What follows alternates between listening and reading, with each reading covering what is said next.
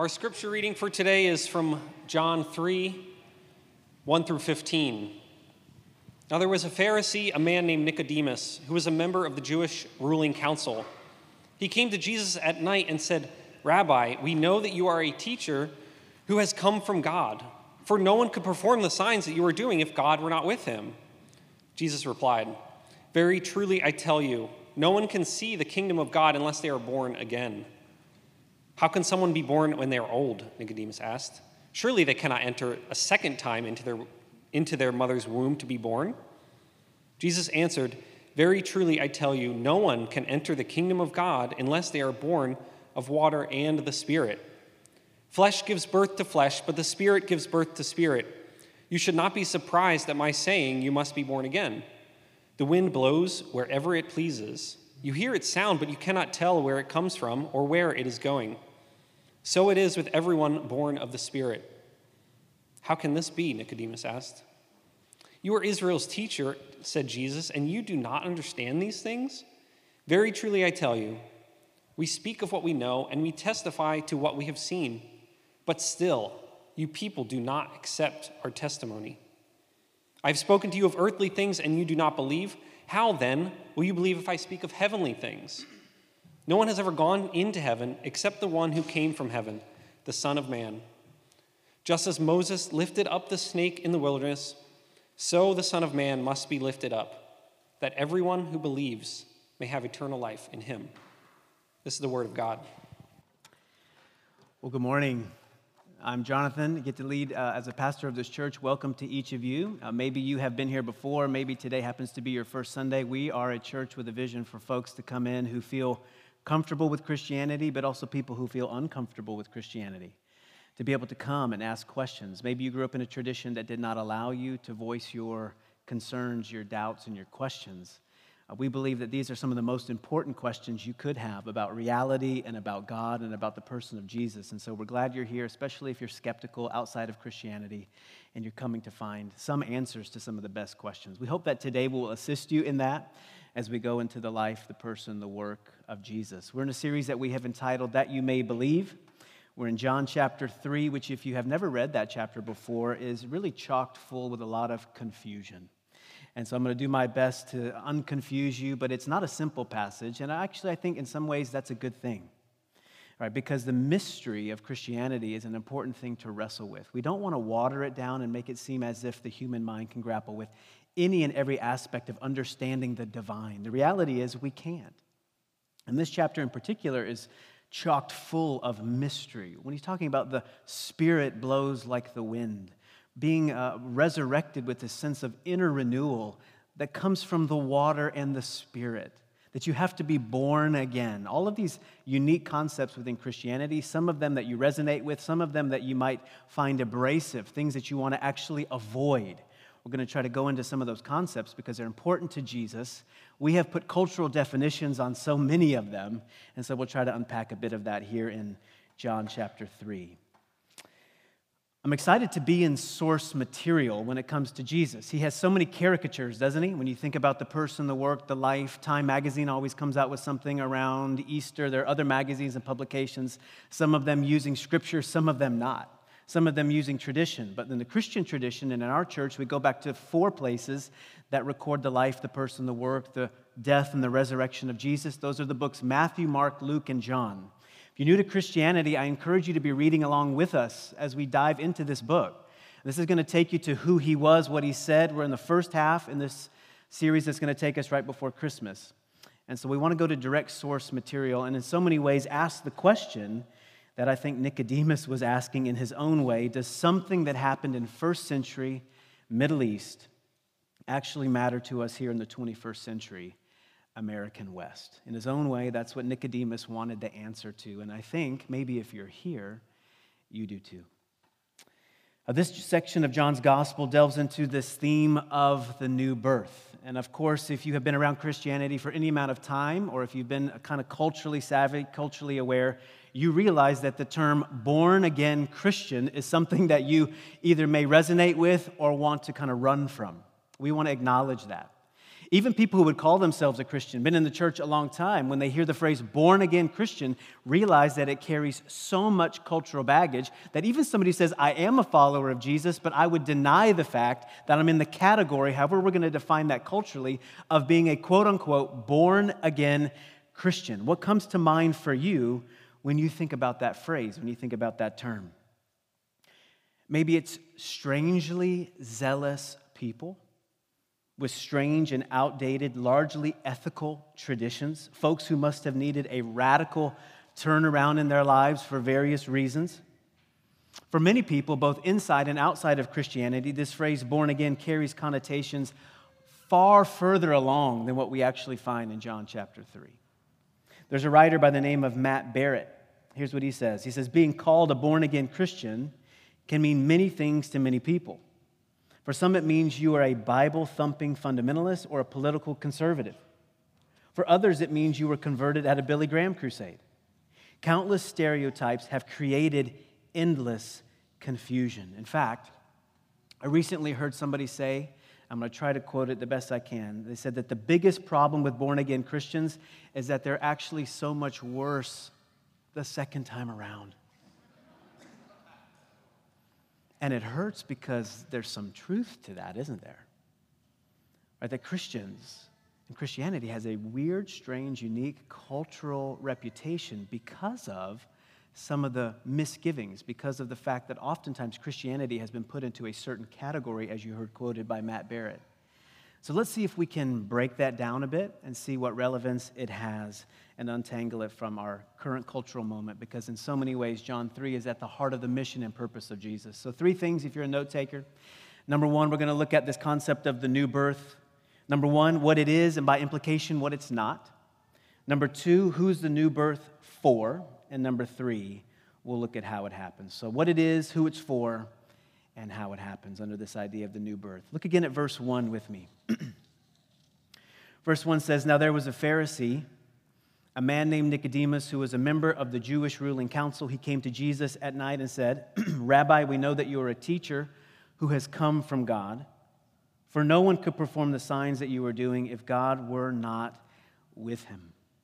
Let me stop there. Nicodemus approaches Jesus at night. Maybe he had a long day at the office. He needed to help his wife get the kids down, and he couldn't get to Jesus until later in the evening. But most likely the reason that the term night and darkness is included is because he wants to keep his association and his interest in Jesus under wraps and in the darkness. He comes at night. He's a very respected individual. I'm going to get more to that in point 2. But he comes in the evening to have a conversation with Jesus in the shadows. In verse 2, if you glance at it, it tells us that Nicodemus has been watching Jesus. He's with a group of others who have been studying him, and they have some questions. And so maybe Nicodemus has been sent as an ambassador to get some answers to those questions. But the reality is, as you see through the course of this conversation that Nicodemus has, he is confused about Jesus, about who he really is and what he's really up to, what he is doing. And in his initial address to Jesus, you can sense that he's trying to make sense of Jesus. Look again. He says, Rabbi. He addresses him respectfully. He says, Rabbi, we know that you are a teacher. We know, so not just him. We, the group of people that I'm associated with, we know that you're a teacher. We know that you've come from God. For no one could perform the signs that you are doing unless God were with him, if God were not with him. In other words, he says, we've seen what you're doing. We don't have an answer for it. This doesn't really make sense to us. You're from Nazareth. You're a carpenter. You got a group of 12 who are following you around, but you're doing some pretty phenomenal things. We have given the evaluation that you are at least a teacher. You're a rabbi. You have been sent from God because we can see the signs. Remember, this is the book of signs. First half of John is talking about the signs, the clues of Jesus. We have seen the signs that you are doing. And nobody could do these unless God was with him. Now, let me simply say this. It's not a bad statement. Certainly not a malicious statement. But it's absolutely an incomplete statement. And Jesus, who doesn't cater to anybody's flattery, he goes right to the heart of the issue when Jesus says, you've seen the signs. Very truly, his response, this is important, very truly, no one can see the kingdom of God unless they are born again. It's this play on seeing. He goes, we know you're a rabbi. I don't really know who you are and what you're about. I'm here to get some more information. We have seen what you were doing. Jesus goes, oh, you've seen? Nobody can actually see unless they have been born again. And in verse 4, Nicodemus is immediately wrestling with Jesus' statement. And some have assumed that he is really wrestling with the literality, I don't know if that's a real word, the literal nature of what Jesus has just said to him, that you have to be born again. And he's sitting there going, scratching his head and saying to himself, no, that doesn't make sense. How in the world could an adult enter back into the womb of the mother? This does not make sense. But let's give him more credit. He is one of Israel's great teachers. The assumption that most scholars have said, well, he could be taking it literally, and that would be a little confusing. But really what he's saying is he understands what Jesus is after. That Jesus is talking about complete inner renewal, not turning over a new leaf, but having a completely new starting point, a new interior, a new heart. And he's saying to himself, Jesus, I'm a teacher of Israel. We've been teaching your way for a long time. It's almost impossible to see a life changed. How can that actually happen? What he's really saying is it's almost as impossible as an adult man or adult woman entering back into the womb of their mother for the second time. When Jesus talks about being born again, he is not in any way talking about something that you have to do.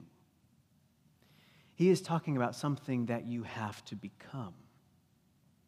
So he's not talking about anything that you have to achieve. He is talking about something that you have to receive. And this thing, whatever it really is the prerequisite for seeing. If you're glancing at the text, that's verse 3. And it's the prerequisite for entering the kingdom of God, verse 5. So, what is it? There's a good reason that I think this great teacher of Israel is confused, even though Jesus, in verse 10, actually alludes to the fact that he shouldn't be confused. We'll get there in a moment as well. There's a commentator, his name is Josh Moody. He writes, what Jesus is talking about is something entirely different from the normal way of living and from any other religious program. Jesus is operating in a different zone, proposing a different solution, and talking about a different approach than religion typically does. Nicodemus is scratching his head and wondering how being reborn is feasible. So what if Jesus is talking about, if what he is talking about is something entirely different, what is entirely normal? Let's ask that question. Here's how John Calvin writes it, the great reformer. He says, by the term born again, Jesus means not the amendment of a part, but the renewal of the whole character. And see, when it comes to morality, when it comes to religion, normalcy is fueled by amendment, by resolution, and by resolve. Willpower is at the heart of religion. The story of religion looks a lot like this. Here's an individual who's got a moderately well-adjusted life. They have a good job. They got a good education. They realize something is missing. Something begins to hit them in the heart and in the soul at some point in their life. And it could be just reflection upon their past, the personality that they've been given, the personality that's been shaped by the family that they've been given, life circumstances, difficult things come at them, and so they start to think about the world differently. Maybe it's a tremendous disappointment. Maybe it's a broken relationship. Whatever it is, you realize that there's something missing and that potentially religion can fill the gap. And so this well-adjusted person begins to shift over here into this part of their world, this part of their life. They begin to adopt new traditions, new experiences, new ways of thinking, new things that they go and do on the weekends. And it feels very religious and it feels very fulfilling. But in a sense, all they have done is transferred all of this longing, angst, and hope from something that was outside of God to this new realm where God is now present. And what I'm responsible for is the amendment. I got to change something in my life. I've got to put the right information into my head, into my heart. I'm the one taking these steps. I'm the one taking these changes, making these changes in my own life. Does that sound at all like your perspective on Christianity or religion?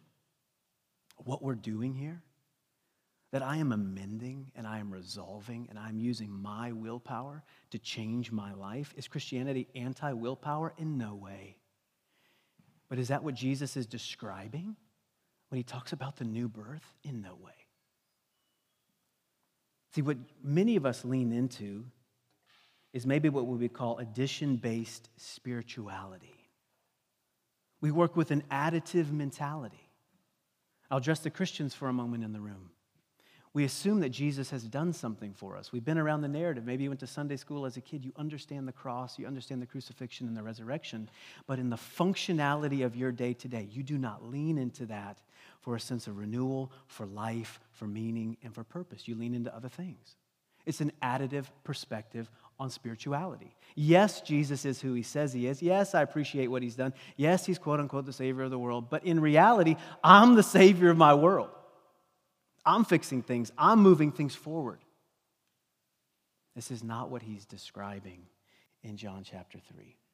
It's not an addition-based spirituality. Think for a moment about who Nicodemus is. Nicodemus must have been thinking, Jesus, man, I am moving forward. In fact, I've arrived. I've committed my life to morality. I've committed my life to the law. I am zealous for it. I am moving this thing forward. I'm here, standing here in front of you. You're probably younger. Jesus is younger than him. I'm coming respectfully to this outsider. You're not part of the inside crew. You're not part of the 70. You're not part of the Sanhedrin. I'm here at night. I got some questions to ask. You're obviously intelligent and brilliant. You can do miraculous things. Point me in the right direction. What you're essentially telling me is go back to the starting point. You've got to be born again. He doesn't say, Nicodemus, man, you are so close. Just take one step to the left, one step to the right, and you'll arrive. That's not his perspective. He says you got to start from the very beginning. Here's how C.S. Lewis put it. For mere improvement is not redemption. Though redemption always improves people even here and now and will in the end improve them to a degree we cannot yet imagine. God became man to turn creatures into sons, not simply to produce better men of the old kind, but to produce a new kind of man. It is not like teaching a horse to jump better and better, but like turning a horse into a winged creature. Beautiful. He's after something different, not an additive-based spirituality. A little Jesus, a little me, a lot of me, a little Jesus. Something radically new and different. The new birth, what it is, and by implication, what it's not. Part 2, who it's for. Now let's go down into who Nicodemus really is. Let me read a couple of things for you from the Dictionary of Biblical Imagery. I wasn't going to tell you where that's from because you're going to tune out. I said dictionary. But listen, this is who the Pharisees were. They were model citizens of Israel. Accepted leaders simply by virtue of their zeal for the law. They were fervently loyal to God, zealous for knowledge of Scripture, and respected as the authority even by those who disagreed with them.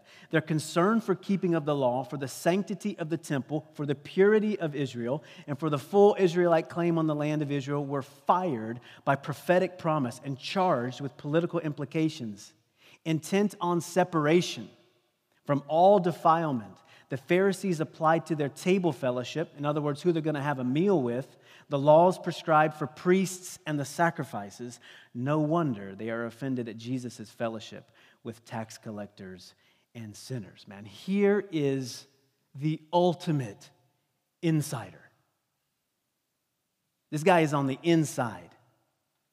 He is Jewish. He is part of the chosen people of God. He's also a member of the ruling class. I mentioned the Sanhedrin. He is devout. He is moral. He strives for purity of life and purity of his people. He is law-keeping. He is a biblical professor. Man, this guy is disciplined.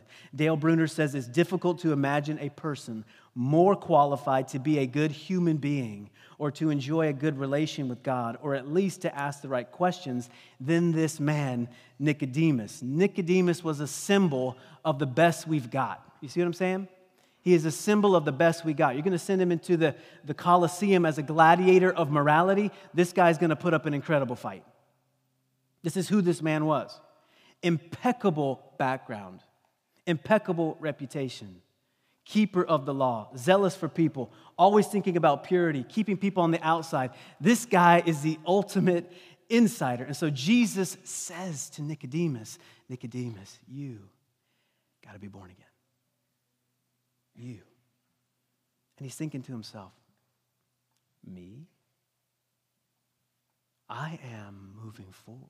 I am religious. I keep the rules. You want me to start over? And listen, it would make a lot of sense if Jesus was having a conversation with a tax collector, with somebody with a reputation that you would not want to bring home for Thanksgiving or Christmas. If he's having a conversation with a crook, with a murderer, somebody on death row, he's looking at somebody who has really messed up their life, the needy and the broken type, we would probably all be going, amen, amen. You need to be born again. You need to be born again. Look at your life. Look at your choices. Look at how you've lived. Jesus, he's so wise. This person needs to change their life. Be born again. Go back to the beginning. He's not talking to that person. He's talking to the ultimate gladiator of morality. This could be like Elon Musk. Stay with me on this. Elon Musk asking, what do I need to do to get into technology heaven? Well, Elon, thank you. You've done a lot of good things. We like your cars. You got some good models coming out, which are a little bit cheaper. The battery thing is awesome. But you have to be born again. What's he thinking to himself? Man, I'm so close. Look what I've accomplished. I'm arguably the richest man in the world. Depends on the day. Depends on the stock. I have made it. Elon. To get into technology heaven, you have to be born again. What about President Biden? This is not a political statement. He says, what I need to do to get into political heaven. Well, Mr. President, you have to be born again. What about Kanye West? I'm trying to mix it up here. Itzhak Perlman. What do I have to do to get into music heaven? You have to be born again. You've got to start over. What about Bezos? What do I need to do to get into next day delivery heaven? Be born again, Mr. Bezos. But look what, got to be born again. This is what Jesus is saying. The shock is that Jesus doesn't affirm the life and effort of Nicodemus. He simply says that unless you're born again, unless you're born of the water and the Spirit, you cannot enter the kingdom of heaven. And if Nicodemus can't do it, if he can't achieve it through his life and his lifestyle, what hope do you and I have? Who can do it? Man, you're supposed to read this and feel absolutely empty. If Nicodemus can't achieve it, and I work with that same mentality, what hope do I have? When Jesus tells Nicodemus that he has to be born again, what he's saying is that every one of us is in the same position spiritually. You feel that? Doesn't matter who you are. Doesn't matter what background you've come from. Doesn't matter what actions, these hands, mouth, what we've said and what we thought. It does not matter in the kingdom of God. He goes, man, I want to see it. I want to be part of what you're doing. He goes, you got to be born again. Start over. How come? Why are we all on an equal playing field? Well, it's because of the reality of sin. Think about this with me.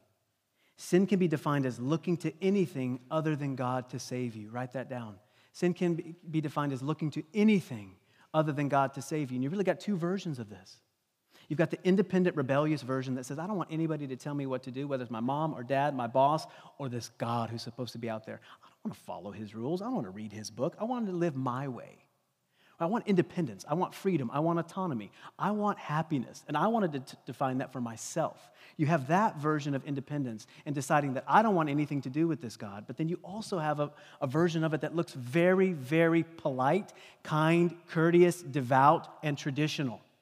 Somebody who says, I'm going to church, I'm going to follow the rules. But in reality, they are just as far because they have replaced something at the center and is ultimately themselves.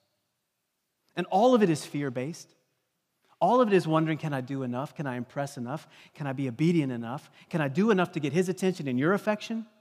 Can I do it? And Jesus is essentially saying there's no end to that. You're going to be looking forever. Lean into the person of Jesus and what he offers you. The new birth is for everyone. We all have to be reformed at the heart level, and no manner of performance is going to get you there. It is all grace or it's all nothing. Let me take you to this last part, how it actually happens. Look at verse 5. New heart, renovated interior, not an amendment, not a resolution, not simply a next step, but a new birth. How it happens. Verse 5. Jesus answered, very truly, I tell you, no one can enter the kingdom of God unless they are born of water and the Spirit. Flesh gives birth to flesh, but the Spirit gives birth to spirit. You should not be surprised at my saying you must be born again. The wind blows wherever it pleases. You hear its sound, but you cannot tell where it comes from or where it is going. So it is with everyone born of the Spirit. How can this be? Nicodemus asked. You are Israel's teacher, said Jesus, and you do not understand these things? Transformation at the deepest level, deep in the interior of the life, is really reckoned and likened to a birth. Stop and think about your own birthday for a moment. Think about your birthday. I have never swapped notes with anybody about a birthday, the original one. Where we're like, man, what was it like for you? I mean, I was in this cocoon, it felt so warm, and then all of a sudden it was freezing. Do you remember that? And they're like, yeah, of course I remember that. That was crazy. When that light came, my doctor was wearing this crazy mask, looks like a lot like you guys right now, wearing this mask thing. I didn't understand what was happening. And you ever swap notes like that? Of course not. You don't remember anything about the color of the room. You don't remember what your mother looked like when she held you for the first time. You don't remember the first scent or the smell or what you saw. You don't remember any of that because your birth had what? Nothing to do with you. It had nothing to do with you. You were a passive participant in the arrival on this planet. Not your insight, not your strength, not your charisma, not your personality, all the things that get you ahead in life, none of that had to do with your birthday, did it? And Jesus says when it comes to the new birth, the same principles apply. He says the wind blows wherever it pleases. The new birth is a gift. You can't coerce it. You can't manipulate it. But guess what you can do? You can say, blow over here. Come and blow on my life. Come and change my life. I need the Spirit of God. I can't tether him. I can't rope him. Bring him into this space. Bring him into my spirit. I might not even know what I'm praying when I say that. But whatever you are, triune God, Father, Son, and Spirit, come and blow through me, my family, and this space. The wind blows wherever it pleases. See, in Jesus, I love this. Jesus tells Nicodemus, he goes, brother, you should have known this was always the case. You should have known this was how your God works. He references the Old Testament scriptures. He goes, you are a professor of Old Testament scripture. How are you asking me, what do you mean, Jesus? The Spirit is supposed to remake us? And he goes, aren't you Israel's teacher? You're supposed to know this stuff. I'll give you just one example from Ezekiel chapter 36. Read this slowly with me. I think we have it on the screen. I'll read it. Just read with me. I will sprinkle clean water on you, and you will be clean. I will cleanse you from all your impurities and from all your idols. I will sprinkle clean water on you. It's a promise. I will give you a new heart and put a new spirit in you. I will remove from you your heart of stone and give you a heart of flesh, and I will put my spirit in you and move you to follow my decrees and be careful to keep my laws. Nicodemus, are you surprised that I said unless somebody is born of the water and the Spirit that they cannot see the kingdom of God? This is the way it's always been. You should know this. You should feel this. God is the change agent. God is the one who heals the human heart. D.A. Carson, great scholar, he says God is promising through the prophet Ezekiel 6 centuries before Jesus that a time is coming when there will be a transformative new beginning characterized by spectacular cleansing, symbolized by water that washes away all impurities and idols, and by the powerful gift of the Spirit that transforms the hearts of people. That is what is required if people are to see and enter the kingdom of God. Sounds good, but how? How, Jesus? Tell me how that happens.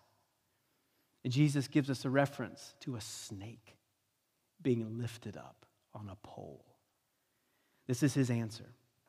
It's from Numbers chapter 21. In Numbers 21, the people have been released from Egypt. They're walking through the wilderness. They've been out there for a while, and they begin to complain. They get bitter. They're mad because they want to go back and have a good meal in Egypt. They say, we'd rather have a good meal and be slaves than be out in the wilderness and have nothing.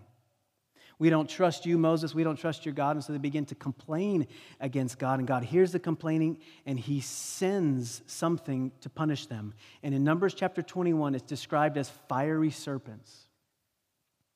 And those fiery serpents begin to make their way through the camp. And those snakes begin to bite people. And the text simply tells us that some of the people who were bit, they ended up dying. So many people began to die that they cried out, realizing that these fiery serpents are here as a punishment against our sin because of what we have done. And so they cried out to Moses, tell God to do something. Help relieve this thing that's going on in our camp. And so Moses intercedes. He prays to God, and God says, Moses, make a serpent out of copper or bronze. Put it on a really large pole. Crazy story, right?